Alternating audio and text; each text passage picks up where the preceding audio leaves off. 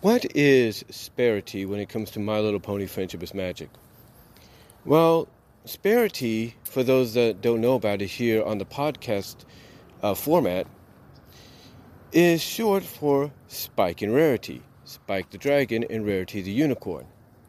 And I'm kind of surprised, maybe I just haven't been paying attention, that any MLP podcast across the board on places like Podbean, Spotify, Stitcher, Radio Public, Breaker, Google Podcasts, Apple Podcasts, and Anchor.fm, and various places where you're listening to this at, and maybe those podcasts as well that are connected to Friendship is Magic, My Little Pony, I'm kind of surprised, and again, maybe I'm wrong, maybe I haven't been paying attention to those, that none of them have ever brought up the topic of Spike and Rarity, Sparity. Now, for those of you that know what I'm talking about, and those of you that follow my YouTube channel at BW Rosas, as well as a variety of others, you know that Spike and Rarity has been going on since the beginning. Now, of course, myself, I really wasn't into the show that much until later on, until around 2015, 2016, and as late 2014, that I started to get into the show and started to see and understand why fans, even adult fans like me, were kind of into it and were enjoying it. And one of the reasons that got me into the show was Spike and Rarity's relationship. Not just Princess Luna, who really brought a lot of fans in because of what they saw with the character, more along the lines of her, at times, emo, if not rebellious-like attitude, and, dark tone at times, but with a good heart. But the other one was Spike and Rarity, especially for me. Because I saw something there that a lot of us could relate to, especially if you're a guy, wanting to win the heart of the girl of your dreams. I mean, long story short, this all began in the very first episode, when Spike and Twilight are going all across Ponyville, meeting up with the rest of the main 6 or main 7 at that time, because they're assigned basically by Celestia, or at least Twilight is, to go and make friends with these Pacific ponies.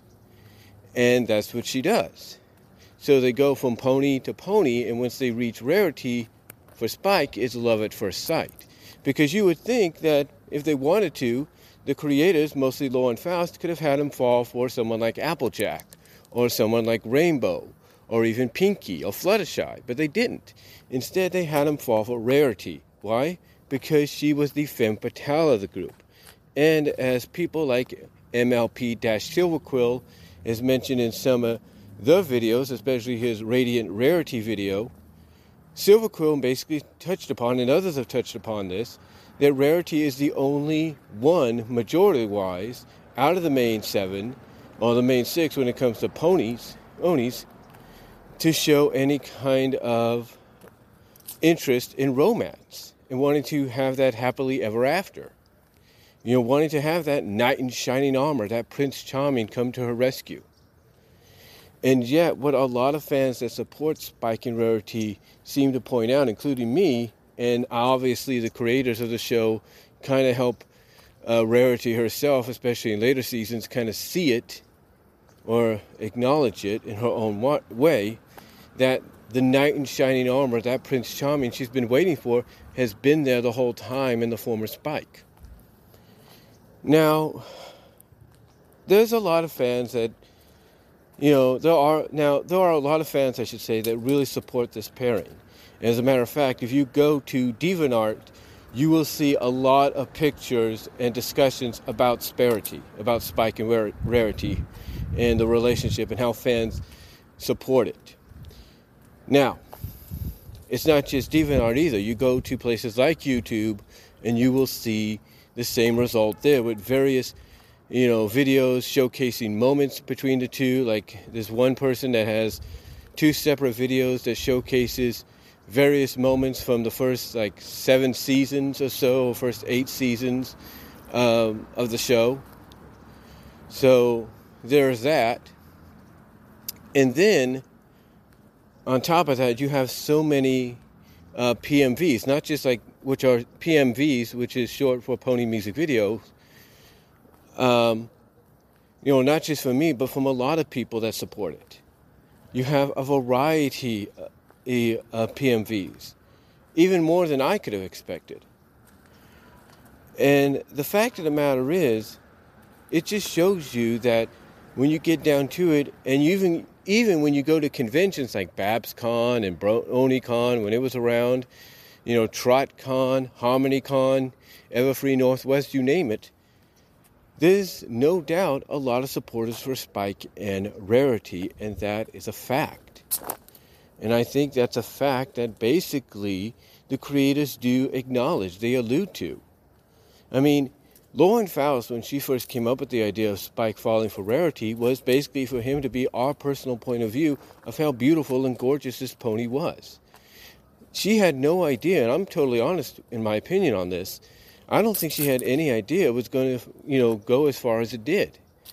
I mean, as far as she was concerned, the following season, which she did help on, season 2, Secret of My Excess, would have been basically the culmination of this relationship where Spike admits his feelings for Rarity, his crush to her as they're falling through the sky, and she basically kind of hushes him with her hoof before he's able to finish, and with smiling and tears in her eyes as they're falling, she acknowledges that she knows.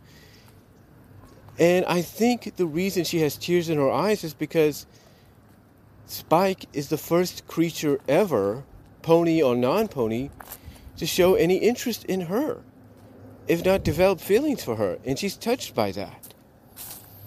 Now, fans have gone on ever since that moment to where they feel that Rarity has taken advantage of that, and that's why they never really supported it.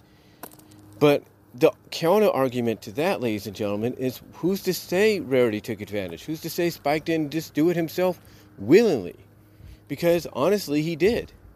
I mean, let's take a look at, Simple Ways. Let's take a look at the episode Simple Ways. Rarity is trying to win the heart of Tenderhoof, this new character that comes into town. However, Tenderhoof ends up doing a Spike when he sees Applejack for the first time, and it's love at first sight for him. So Rarity does whatever she can to win his heart. And Spike, being loyal to Rarity, being close to Rarity, caring for Rarity more than I think he cares for, even himself, or more so than just as a regular friend, is willing to put his feelings for Rarity aside to help her out. He's willing to put his feelings, his love for Rarity aside so she can win the heart of Tenderhoof, because that's how much she means to him. And here's the thing. Spike didn't have to do that. I mean, when Rarity's basically in emotional cry says that Spike doesn't understand where she's coming from, Spike's look, as he kind of breaks the fourth wall, looking at the camera like, who does she think she's not? Who does she think she's saying that to? Like, are you kidding me kind of deal. But again, even with that breaking the fourth wall look, he's willing to put his feelings for her aside to help her, to make her happy. So he's willing. So the counter argument is, to fans saying she manipulates him using his crush against him, crush for her against him, his feelings for her against him, or to make him do what she wants. The counter argument is he does it willingly. He does it without her saying anything, without her, using her charms or anything to get him to do these things. I mean, the only time fans might point that out as being kind of true is when she kind of had to sweet-talk him into distracting Twilight in Castle Sweet Castle. And that was it. Because he was not willing to leave to have to distract a person that distracts someone, as we find out later on, is his big sister. It's basically his big sister. He's not willing to do that, and Rarity has to sweet-talk him into doing it. Now, despite that one moment, and people could say, well, she had no choice. She had to get him out of there somehow, so they could set things up to surprise Twilight. The fact of the matter is, every other time, Spike has been willing to help her, and that's been the counter argument fans would have to those that feel Rarity was just using his feelings to manipulate him to do what she wanted. But the counter argument is he was willing to do it himself. Now, the other argument fans would have about Spike and Rarity possibly being an item is Spike's too young. He's a baby dragon. And this is all because in the earlier seasons, mostly around the first season or so, characters like Twilight and Fluttershy would acknowledge him as such. And that's fine. It's because of his size. But as time has gone on, and even some people that have done videos on this to kind of argue or look at the facts have acknowledged that as time has gone on, Spike has shown a lot more maturity for his age. As well, if not for his age, but for his size. And they've used this, kind of discussion by looking at the various sizes of dragons and how they come to be. And sometimes dragons could be mindless as they got bigger and greedier, and some could mature, but they just grow in size. They know how to balance out the greed and the maturity, like they know how to have a balance of it. Stuff like that. The point is, people have argued that just because Spike is small doesn't mean he's not a full-grown dragon. Heck, someone could use the character Smolder that debuts in Season 8 as a good example. Like, she's not a big dragon either. And neither is Ember, who debuts in Season 6. She's not a big dragon. They're pretty small. Not a small Spike, but they're basically pretty small in general. So for a lot of fans, they can argue the fact that, they might be older too, and one of them just might be the Dragon Lord because Spike, who originally won the contest to become Dragon Lord and got in the Season 6 episode Gauntlet of Fire, Aya is, relatively small herself. People use that argument to basically say, hey, Spike's just small for his size. And this one video that I talked about in my live topics basically said the same thing. In fact, the person that did this video a year ago looked at Spike and Rarity happening by viewing the ages of all the characters and the events associated with them throughout the series and the timeline within the continuity of the series. And basically, he averaged out that Spike, right now, at the end of the series, was, even as a small dragon, before he basically had a growth spurt, or had basically a growth spurt, basically stretched out, even at his small size, was between 18 to 20. Basically legally aged to be with someone like Rarity, who's probably about 4 or 5 years older. And I think he brings this up because of the fact that when you look at things from a reality standpoint, there's a lot of couples that go together and get together and end up together for the rest of their lives, where one is older than the other. Heck, I used to go to high school, and some of the couples that were together were 4 years apart. Yeah, senior dating a freshman kind of deal. You know what I'm saying? Anyway, point is, people would use that argument.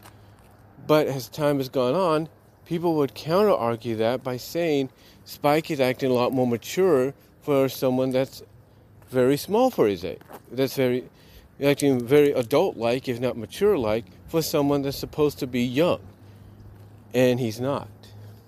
Alright, matter of fact, he's actually a decent age for someone like, let's say, for someone to be with someone like, to be with someone like Rarity.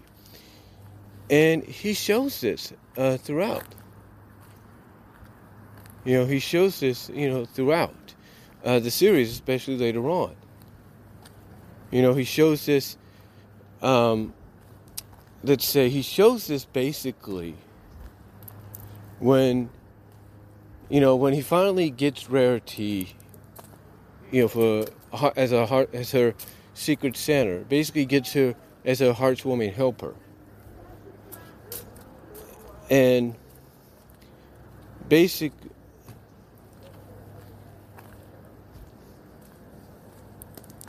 hold on for a sec.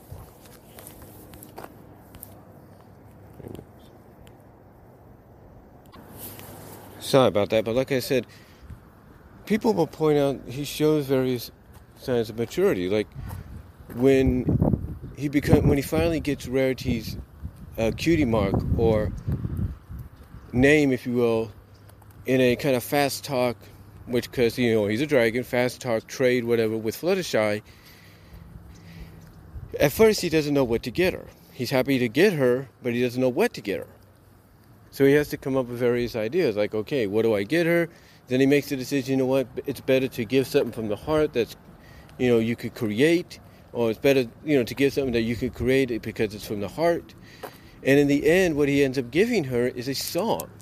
And as I pointed out in various YouTube videos talking about Spike and Rarity and romance and MLP, there's various times that basically, well, not various times, but what I'm trying to say, and I'm just watching around here right now because I'm doing this while I'm waiting for my bus, but there's various times, I should say, that, one could look at the song, at least Spike's portion of the True Gift of Giving song, and look at his portion as being done in a romantic song, in a romantic love song-like ballad to Rarity. And the visuals in the episode, or in that scene, kind of represent that, her having stars/sparks in her eyes, a la Lady and the Tramp, and the classic Lady and the Tramp from Walt Disney. To the fact that, the way he closes out his portion of it, it's like, come on, you'd think those two were going to kiss right then and there on the lips. And yeah, she does kiss him on the cheek. And one thing that one of the fans, his name's Miss Anthropony, or AKA Map, one of the things that Map even talks about, and even Golden Fox talks about this when they review the episode, is that even though they're not too particularly fond of the Spike Rarity deal, that at least they can respect the fact that Spike has matured to the point that not only does he get treated as an equal and as a full-grown adult, if you will, despite his size, that this time around when she kisses him, he doesn't fall backwards and you have these little heart emojis or symbols coming out, flying up above him and everything, and him saying he's never going to wash his cheek again, and like he did back in season 2. Instead, you have a maturity exception of he's blushing and everything because she kissed him. And some have kind of stated, even I have stated, that this is kind of like a semi-official way of putting the two together.